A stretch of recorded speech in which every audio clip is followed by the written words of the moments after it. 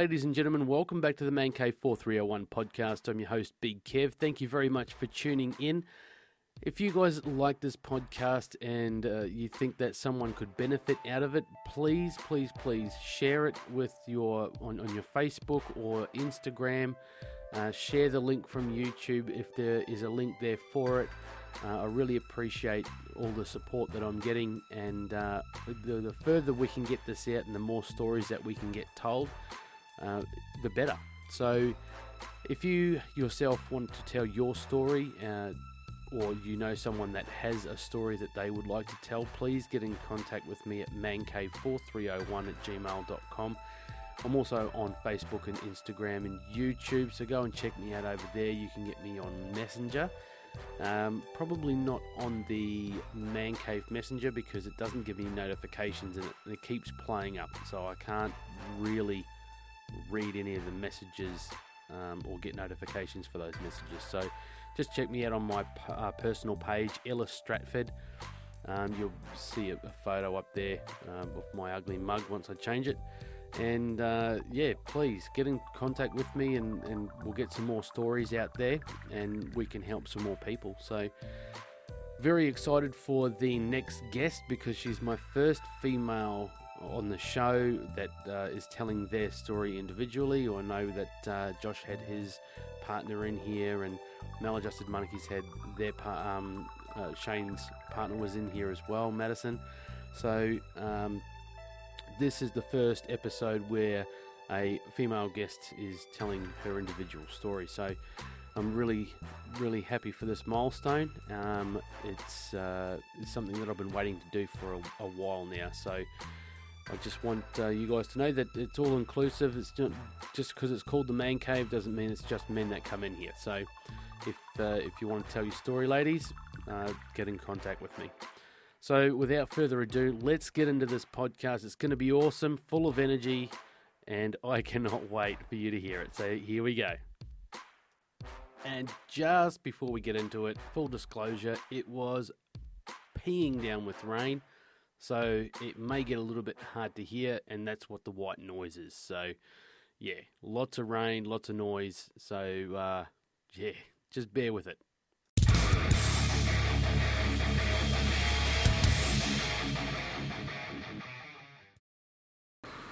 My next guest joined the military in 1988 at the young age of 17. She joined the Ordnance Corps and near the end of her service changed to intelligence. She deployed to Timor and Bougainville PNG. She was medically discharged after 13 years when her life was turned upside down when diagnosed with stage 5 cervical cancer. After studying a very successful career in the mining sector, she is now the founder and director of the new project Wellness Ignitor. Elaine Gallagher, welcome to the podcast. Hey, Alice, so good to finally meet you. She's a ball of energy, guys, so you're in for a good one. Yeah, I had a double shot of coffee after my swim session today, so look out. And we just had a big feed, so yeah, we're ready to go. Well, I'm ready to go to sleep. Yeah, same. Well, we usually start this podcast with asking, why did you get into the military? Well, at the age of 17, I was a bit of a rebel, actually. I was, one of the blacker sheep of my family. So very, very rebellious. I knew I needed some sort of authority. And it was getting to the stage where I went, well, okay, I didn't really have good grades to go to uni. And I knew I had to pull my socks up. So, decided to join the army. So your first day joining the army, did it meet your expectations or did you just freak out? Was it like a shock to your system or you're like, this is what I need? Both, a bit of both. So 17, you think, you're still hot stuff, but you're not. So the section commanders are ripping down your throat, and it's probably what I really needed in life. And I'm really glad I joined, to tell you the truth. I mean, sometimes I think at the age of 49, it would be really good if there was an experiment where you could go back at this age and do Kapuka again. Gee, it would be so much different. But no, I'm really proud of my service, and I'm really glad I joined. Yeah. So you joined Ordnance Corps. Yeah, so the Royal Australian Army Ordnance course. So I joined as a clerk tech. Yeah, it was good. I really enjoyed it, but later on down the track, I knew I wanted to do something different, and applied to get into OSINT, so Intelligence Corps, and whole lot of testings that you had to do before you get selected and pass the test to say, hey, come on board. So I did all that and successfully got in and was an operator intelligence. So with the ordnance side of things, can you explain a little bit of that role, what it's all about, what kind of work you guys do? Yeah, so as a clerk tech, basically behind the computer. So it was to support the units around you. So if somebody wanted some ammunition or stores or whatever, there's a whole lot of paperwork that you need to go through. The paperwork would come to the clerk techs like myself. We do the paperwork, fill that out, and then that will go to the store people, so the yardies. And then the yardies will go out and select those stores, and off it goes to the supporting the unit that wanted the stores. Yep. We've had an ordnance guy on here before, Ryan Bowen. It was quite an interesting sort of job that he had. He was pretty much maybe a step or two after you. And, it was really good. Got to jump out of planes and stuff, so it was exciting. Yeah, the only exciting thing that we had as a dual occupation was when I went to a field force unit, I had to drive a truck, so I had to learn how to drive a Unimog, which was fun. And I, in my time, that's another podcast, but I did burn down a Unimog with parts worth $1 million. But as I said, that's for another podcast, I think. No, we can go into it here. Yeah. Come on, tell us how it happened. Okay. So, look, to cut a long story short, I was posted to an aviation unit and we just rocked up. Can't remember what exercise it was. Maybe it was a kangaroo exercise. I'm not too sure. So putting up the Unimog with my digger and took out the, campfire stove. And it was pretty cold in that area. So, lit it up, and obviously, looking back on it, it was quite frightening because it actually blew up and got out of the cam net in time because the whole cam net and truck blew. And I was very lucky, because it did happen to a couple of people, including the Padre, and they did share the story that they, could turn off the off switch on the gas burner in time, but in my case it was too late. So basically, helicopter parts, $1 million gone down the drain. There was no blame put on me. Investigation did happen, and it was the O-rings and some sort of weather conditions, and so it wasn't suitable. It was out of your control. Out of my control. Yeah. Looking back on it, it was quite funny, but there was a serious side of it, and I had all the jokes. Put another mog on the fire. All those songs and all that. So, I a bit of trauma for me because now I don't like lighting up gas, bottles or having a barbecue, hence me having an electric barbecue at home. And wow. Yeah. Really? So it really scarred me because I don't have a barbecue at home because I'm shit scared of lighting up a barbecue these days, so I don't do that. Wow, okay. Yeah. Oh, and so many years after, I it's refuse. just something you've never felt comfortable with. Won't have any gas bottles in my home, yeah. Wow, okay. Yeah. Far out, that's a good story. Yeah. Yeah, you didn't expect that in the podcast. No, I didn't. No, you didn't even mention anything of that before we met. Well, after all the training that we've done today with podcasting, that never came up. I'm so glad that we saved that for the podcast. Yeah. So, boot camp. We love to hear a good boot camp story. Just the fuckery and just the crazy stuff that you got up to when you did get up to something crazy, when you weren't being grilled for anything. Oh, look. Back in those days, I joined in 1988. There was no such thing as racism or bastardisation, and I really liked those days. I think our society is quite wrapped up in cotton wool. So I really liked being yelled and shouted at. It was good character building. And I think that's what we're missing in today's, kapuka, the boot camps. Because I think that's what I really needed as a 17-year-old recruit. I think if somebody was to be lenient to me, I would still be that arsehole. So it certainly did build character. Look, I enjoyed my time at Kapuka.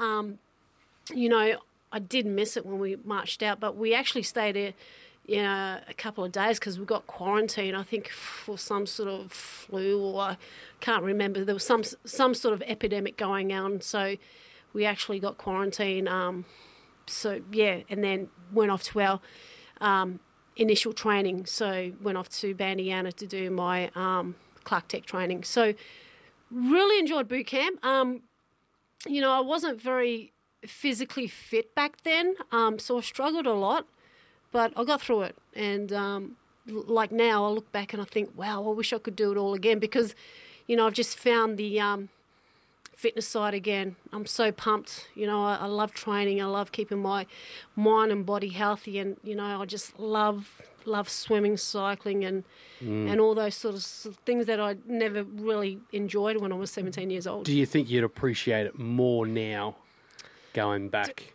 Definitely. Like with this mindset, like you. Definitely. I mean, if they said, "Hey, Elaine, do you want to have another shot at Kapuka, as an experiment?" I would say, yeah. Like, I'm even thinking about maybe we could do some sort of reality TV, right? Where we can go, all right, who wants to go back to Kapuka as a 50-year-old and do all your recruit training again with, all that yelling and shouting? I think it would be awesome. Yeah. I think one of the things that's been on my mind, and I didn't want to ask this question, but the curiosity is getting the better of me. But being a woman, do you think the treatment was any different? You got grilled just the same? Or and sort of what was it like? I want to ask it once, but what was your experience as a female soldier at that time? Look, but again, I don't think there was any... I think we got grilled equally the same, there was a lot of shouting. But then it was just performance, right? You look back and you think, well, that's their job. That's the corporals and sergeants and, the section commanders. That's their job, to build your character. So, I think of it as a performance. Come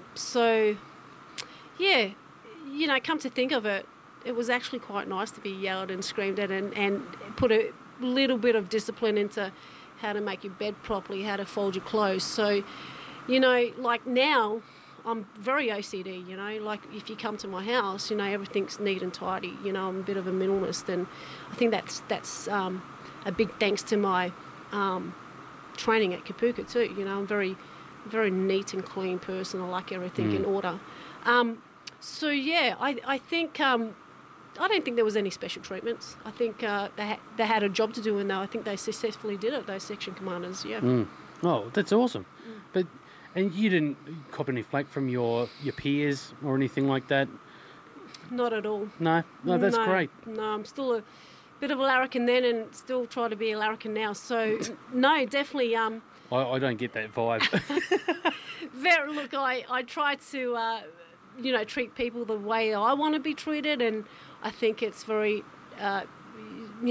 coming up to being 50, I think in my current situation now, it's nice to be kind and compassionate, Yeah. I'm not saying I'm an angel, but I do like to give people a second chance, because, there was a period in my time where I would want that second chance, I think everybody deserves that second chance. Yeah.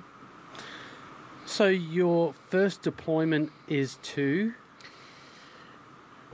East Timor. I'm just trying to get that was so long ago, right? So I'm just trying to figure this out. So yeah, definitely it was East Timor, yes. And what year? What year was that? Oh, look, it was a long time ago. I really can't remember. My long-term memory is sort of a bit shit at the moment. I really couldn't tell you, but it It was East Timor, and Was it around about the start when it first kicked off, or yeah, because that was about 99. Yeah, when it first kicked off. So yeah, it was East Timor because like the Bougainville, that's when the diagnosis, which we haven't gone into, so I'll leave that. But that's when the diagnosis happened. But East Timor, really, opened up my eyes, and it was really funny because there's a bit of a story here. So we had an interpreter. He was only a young boy, maybe 17, 18, and he was our interpreter, so mine and my sergeant's, and I used to give him clothes and money, and I just wanted to share everything with him because he looked after our team, and before I left for East Timor, I gave him all my clothes, even the shorts that were female, because he had nothing. So anyway, 20 years down the track, I get a Facebook friends request from this guy, and it's like just about to cancel it when I read his little message and went, hey Elaine, do you remember me? And basically I've been trying to find you, and get this, he became a politician. What? So now if you're listening to this, I'm talking about you now. So this guy who really was so ambitious but had nothing is now a politician in East Timor. That's insane. So he said, I will never forget you. So, it's really nice to be kind to people, because he said, I will never forget you, Elaine, and when I get elected and become president, you're going to come working for me. So I keep in touch with him, and he's met Obama, he's met many amazing people, and he tried to get the defence attaché to look for me, but he only knew me as, hey, Elaine from Australia, and he pulled a lot of punches to try and find me, and lo and behold, found me on Facebook. That is amazing. Yeah. That is so cool. Oh, I'm so proud of him, and look where he is now, from nothing to a successful politician. Yeah. Gee whiz. Yeah. What was your take on the atmosphere over there and all this, all the shit that was going on? I mean, did you get caught up in much of it, or?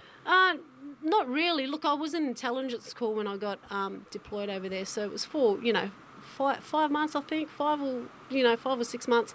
So basically, it was just patrolling, collecting information, collecting intelligence, taking it back to the commander, writing a brief, and then just so that was actually a field role. Yes. So and just giving that back to our commander, and then he'll brief the top echelons. But look, it was an eye opener.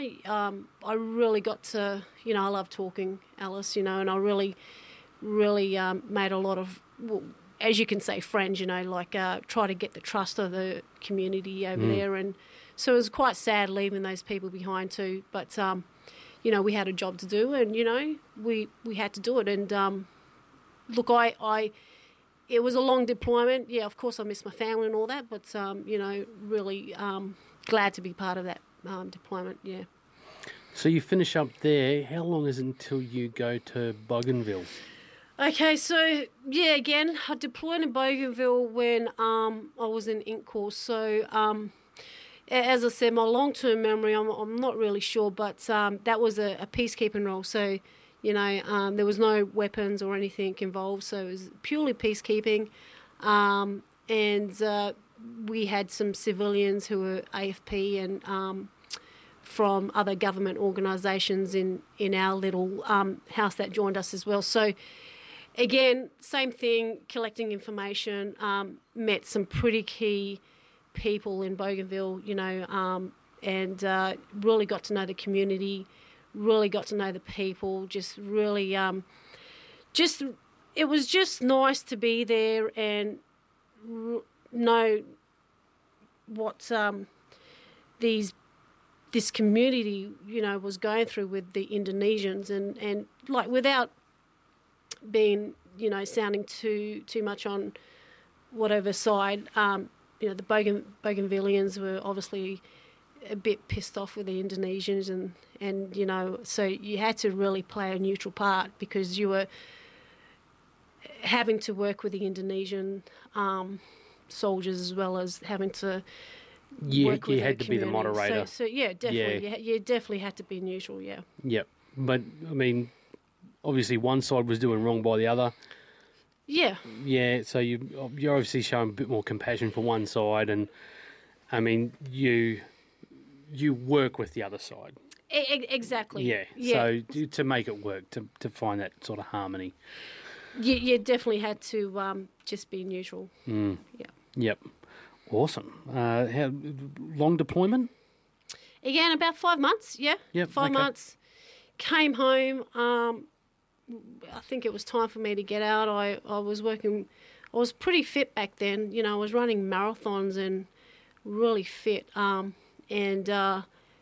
And then got posted to Perth because my family were there. My mum was, she was getting really sick, so I wanted to get posted to Perth, hence, my posting to a security section there. And part of the medical was females had to get a pap smear. So it was like, no big deal because had my regular pap smear chest. And then it was like, Corporal Gallagher, you need to come and see us. And then it was like, you need to go and see this oncologist. And it was like, oncologist. It was like, what the fuck's an oncologist? So it was like a cancer specialist, right? Mm. So had a female oncologist examine me and basically said, this is quite severe, Elaine. We think you've got cancer. But let's not get too excited. Let me put you on to one of the highest specialists in Perth, Dr. Ian Hammond, which I had to wait the weekend. So it was like, holy shit. And then, so Ian gave me the news and said, stage 5 cancer, which was like, well, okay, what does that mean? It's like, what's the most highly aggressive cervical cancer, Elaine? So my sister Linda came with me when he broke the news to me, and basically it was a weekend. I remember it was a Friday, and he said, I really want this emergency surgery to happen on the Monday. And it's like, well, what's the surgery? It's a hysterectomy. So it's like at the age of 29, It was like, you got to have a hysterectomy because it's stage 5. And it's like, well, what if I don't have the hysterectomy? It's like, you die. And it's like, fuck, all right. So had the weekend and then straight into surgery on the Monday and got everything taken out, which, it was a speedy recovery because I was pretty fit, and he was quite surprised as well and said, Elaine, due to your fitness, I was had a really good recovery and that's when it sort of went sour with, I wouldn't say with the ADF or with DVA or any. Well, I think it was just my supervisor at the time, a warrant officer who was a complete ass, which led me to go, stuff this. Why do I want to stay in the army when you're not letting me do anything? And back in those days, it was pretty hard because I was living like maybe half an hour away, and like, we've got it pretty good now in the military, but back then it's like, well, you got to report for duty. It's like, well, I can't drive a car, so how am I going to report? So he wanted me to drive in a car after having a hysterectomy to report to duty. Okay. My next question was going to be, so looking back on it, did you think his things were warranted? But no, that's a dick move. Yeah. Yeah, that's a real fucking dick move. And I wouldn't mind going to work, but firstly, I didn't have any, recovery. And secondly, it was like when I did rock up to work, he actually treated me like a leper. So I actually wasn't doing anything. Back in those days, there wasn't any Facebook or anything. I would have done Facebook if I could. But basically, I actually did no work. So my depression was so severe, like coming to work and making me do nothing, that I actually went and saw the padre and said, I don't know what to do. I had a very successful career in the army, and it got to the point where this person was actually letting me down, and I made the decision to discharge, and they weren't going to let me. So I actually requested an interview, which I had with the highest medical naval officer, and he was very sympathetic, and he said, we can't discharge you, Elaine, due to our duty of care. And I said, well, I'm actually doing nothing. If you gave me some work, it would be a different story, but I'm actually doing nothing. I'm coming to work, sitting down, doing nothing. And I said, you need to do something, otherwise I'll take you to the media if I have to. So he said, look, I sympathise with you. The only way you're going to get out is by medical discharge. I said, bring it on. Let's do it. Because it was actually, as I said, it wasn't the Defence Force that was letting me down. It was just some, just one guy, just some arseholes that. And we've heard it on the podcast here before that with many of them, there's just that one guy that just ruins it for everyone.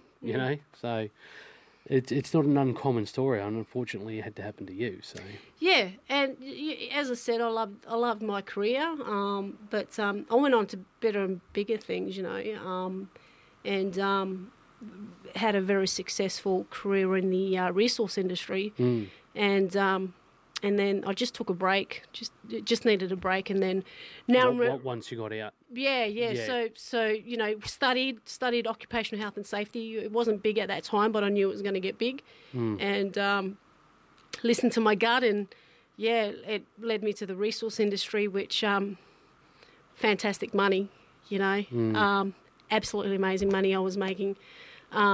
Did over 13 years in that, but needed a break, and then started working with the veterans community, just with welfare and advocacy, and I just want to go back a bit there with coming out, and you're talking about your depression and all that sort of stuff.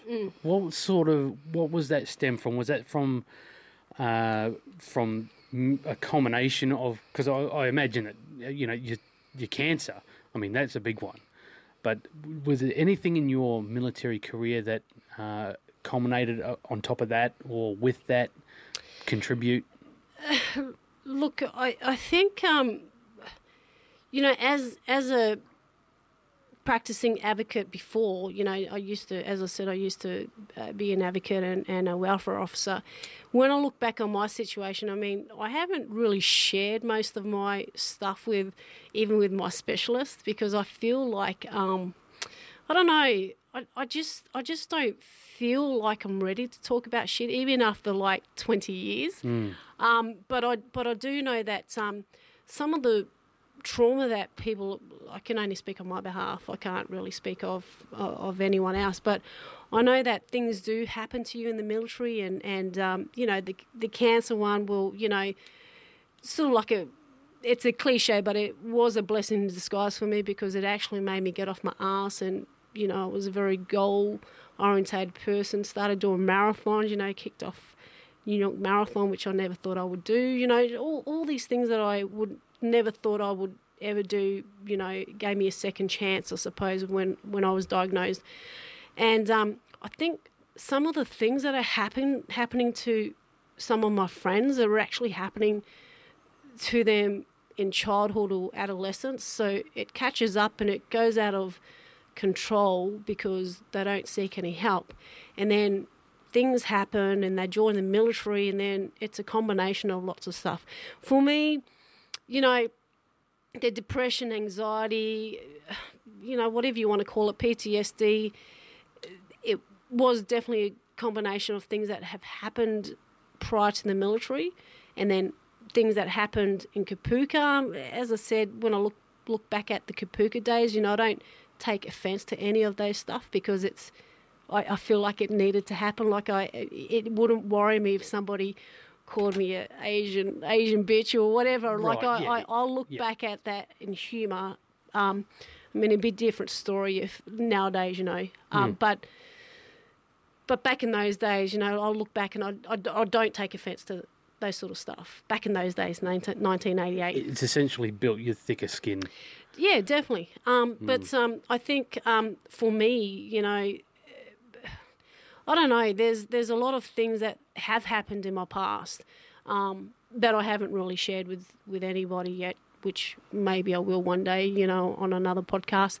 But I definitely needed to take a break, which I did. And then, it's taken me a while to sort myself out. And I'm pumping now, like I'm ready to return back to work. I'm so grateful to my rehab and also DVA. Like I know they get a fair bit of shit thrown at them, and as an advocate I do see it, but I'm ready to go back to work in the mental health field and just try and inspire, get the ripple effect going to get that person to go, you know what, I'm still young, I can do this, let's go ahead and let's do something with our lives, instead of sitting back and just... Well, you see this with a lot of people that get cancer or some sort of medical thing, right? Yeah. Life-threatening thing. And it just,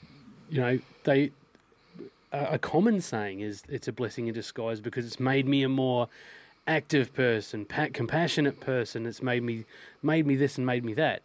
And I think it's absolutely right. I mean, once you're faced with your own mortality and you realise how precious your life is, then you go on to do great things, and you're doing that now. I mean, you've had a successful career in the mining industry. Like you're an advocate for veterans. Like you're just meeting you today. I mean, you're just an amazing person. I can't speak highly enough of you. Like you're energetic. You just ooze just passion, and you just at 50 years old. You're nearly 50 years old. Sorry, you're going to throw some shit across the table at me. Nearly 50 years old. You're going to go and do a half marathon. Like you just no, that's a half Ironman. Oh, Ironman. So there you go. I mean, it's just incredible. It's just incredible. You're really inspiring. No, thank you. I just didn't want to live life like I was living for the past couple of years. I think what's helped me is me paying for a mindset coach in Brett Robinson. So I met him through something that YVSS, which is a veterans organisation down at Currumbin. They put on a workshop, and I really gelled to this guy. I don't know why. So I took action. I gave him a business card, and I just emailed him the next day. And I started taking action for things now instead of going, oh yeah, that was good, Alice, and then not doing anything about it. But now I've taken ownership and action. So it's like if I want something, it's like, yep, how much? And I feel the real value of paying now, because I feel that when I pay for someone's service, that I'm going to put in 200%. Yeah, your money's worth out of it. You spent your hard-earned money on it. You want to get something out of it. So you put as much as you can into it to get as much back from it. Yeah, so I know that I've grown. I definitely have. And, a bit more wiser, I suppose. And, just really enjoying what I'm doing at the moment. And, with the mindset coaching and losing some weight and having some amazing people around me, it all helps for you to excel. I think surrounding yourself, I say this all the time, surrounding yourself with good people, you feed off that, and it just does you the world of good. So yeah, you have to. Community, people, family, it all makes a difference. Yep. So tell us a little bit about your business. Okay. Let's get into that. Yes, give me a plug. So Wellness Ignitor. Yeah, do you like the name? I do. Yeah. Okay, I like it too. So everyone's a Wellness Ignitor, not me.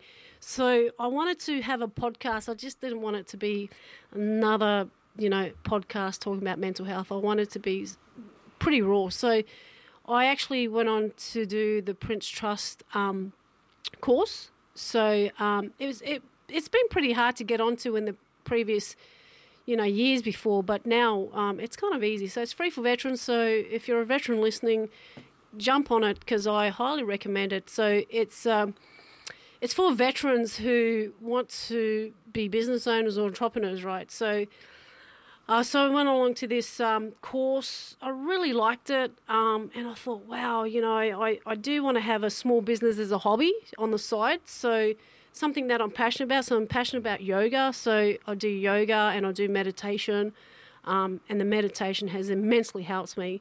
And, you know, trying to keep calm, because I am a very angry person, and I've noticed that I try to, you know, keep calm nowadays and not let the silly things bother me. And so I did this podcast, and then I got invited to Brisbane, the Commonwealth Bank Innovation Hub. So I had a team of 2 civilians who helped me with my business. So I had 3 minutes to present it to the Innovation Hub and to my peers. And, so it was just me to take action, hence seeing you today, to try and get this podcast up and going. So what it is yoga. So I teach yoga every Sunday for the next couple more months with Go2 Health, and in conjunction with the University of Technology of Sydney, who's doing a study with veterans with chronic illness. And so I teach every Sunday at Gaythorne from 10 to 11. It's a study. And then I wanted to do this podcast on mental health, like Rise Up Recovery. I don't want to talk too much about your trauma. I want to talk about your recovery, because that's important. I want to talk about how you went from here to here, you know, from zero to hero. And it's focused not just ADF veterans, it's focused on youths, Indigenous, refugees, anybody's story is worth being told. And there's a lot of people that don't ask for help, and they do listen to podcasts. You know, I've had a lot of fly-out mates who have tapped me on the shoulder to say, that's good what you're doing, Elaine. I don't see a counsellor, but I really like what you've done on social media. So I try not to use social media for an ego thing. I'm trying to use it as a, how can this help you? So if it's inspiring someone, then I've done my job. So, you know, that's what social media is for me at the moment. So I'm really enjoying it, and been making up some T-shirts, and I believe in giving back. So part of those proceeds would go to a non-profit of anyone's choice that's, you know, that wants to be involved. And, you know, if you go, hey, let's give to the domestic violence group, so be it, let's do that. So it's really important for me to support the community as well. It would be good for the community to pitch in there and give you ideas of where the money can go as well. So, you know, you can sell a few T-shirts and build up a bit of money and say, hey guys, who do you think needs some help? Yeah. You know, this month or this quarter or whatever the case may be, and you can just inject a bit of cash into there and just help whoever you can. Like, I mean, I think that's a fabulous idea. Especially if it's something that correlates to what you're doing with the mental health side or the homeless or whatever the case may be. So I really like that idea. Yeah, well, my goal, you know, I really had a very successful career with mining, and it'd be nice to go back there as a wellness coach or something like that. But my passion is really youth. You know, I think some of our youths get forgotten or just need that little extra love to say, hey, you know, youth Indigenous, that's the track that I'm aiming down for. And I think that's a really good idea because, you know, I work security, and a lot of the youths that we have issues with are Indigenous youths. You know, yep, they're a pain in the ass, but I get what's going on. Like, I'm always nice to them. And until they play up, I'm good. You know, like, you always approach them with respect, say please and thank you, and just treat them like human beings, you know, because the last thing that they need is some angry security guard going up and just busting their balls for what, you know. So I think it's really good. I think they need some guidance and just a little bit of love, you know, because a lot of them don't come from broken homes. They do come from broken homes. And I'd really like to see change in there myself, because it's heartbreaking to see these kids out there at 12, 1 o'clock in the morning wandering the streets. You know, what kind of life is that for a kid? Yeah. You know, they should be in bed with a full belly, you know. So I think that's a brilliant idea. I really love the concept. Yeah, so I'm in the process this year now to return back to work. So do couple of study first and then slowly get back into work. Yep. Yeah. Yeah. Which is really important, especially for young veterans. Well, I consider myself a young veteran. So, young veterans like me who are ready to go back to work. We've got a system there that's in place to help us. So use it. Yeah. Yeah, that's awesome. Where do you see this all in 5 years? Have you got a bigger plan? Look, I'm a bit of a goal setter, bit of a visualization person, thinking big these days, instead of thinking small. But I definitely would like to see, Wellness Ignitor grow. It's a hobby for me. I'm not here to make $1 million out of it. But if my T-shirt sells and all that can help an organisation with whatever it is, homeless youth or whatever, then I'm happy with that. In the meantime, personal goals for myself is to remain in the mental health community.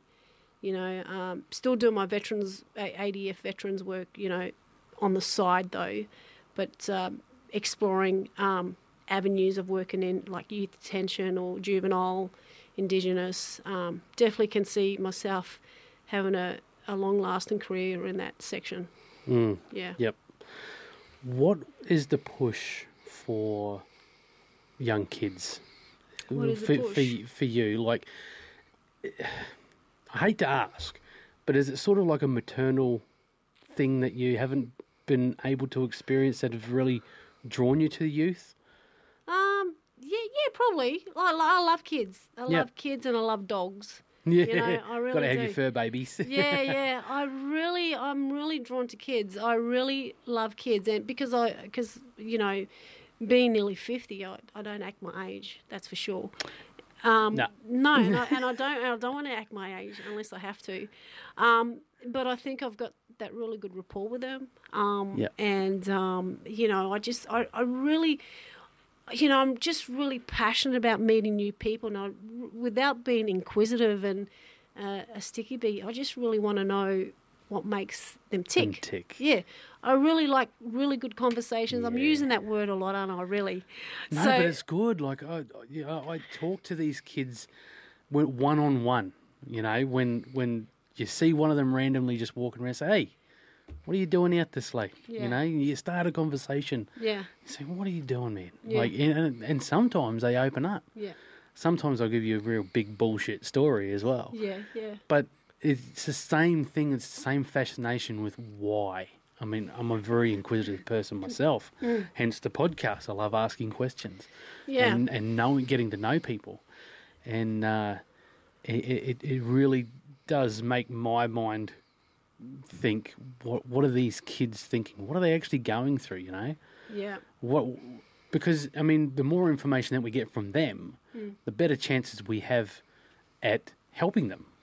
Because we know what they're after, what they need, and all that sort of stuff. But they just find it hard to open up sometimes. Yeah, exactly. And you just got to have really good rapport. I trust my gut instinct. And being a investigator in the mining for accidents and incidents, these are the questions, why? So I really like human connection. I like meeting people. I think, we all play a part in society, like I try not to, I'm still learning, but I'm trying not to judge these days, especially now that I'm trying to carve a career in mental health. So no judgments. Try not to judge. That's the most important thing. I think if someone's going through a rough time, instead of abandoning them like most of us do, I think it's quite important if you're in that community to reach out and offer them some help or some phone numbers, and then that's it. You're not a counsellor. You just leave it for the counselling. But and if they don't want your help, well, you really can't push it. No, that's exactly right. Yeah. Yeah. Because as soon as you start pushing, they'll pull away. Yeah. Yeah, and you won't get anywhere. So, and like you said, building that rapport with them as well. Like I said, I don't go up and bust their balls. I be polite.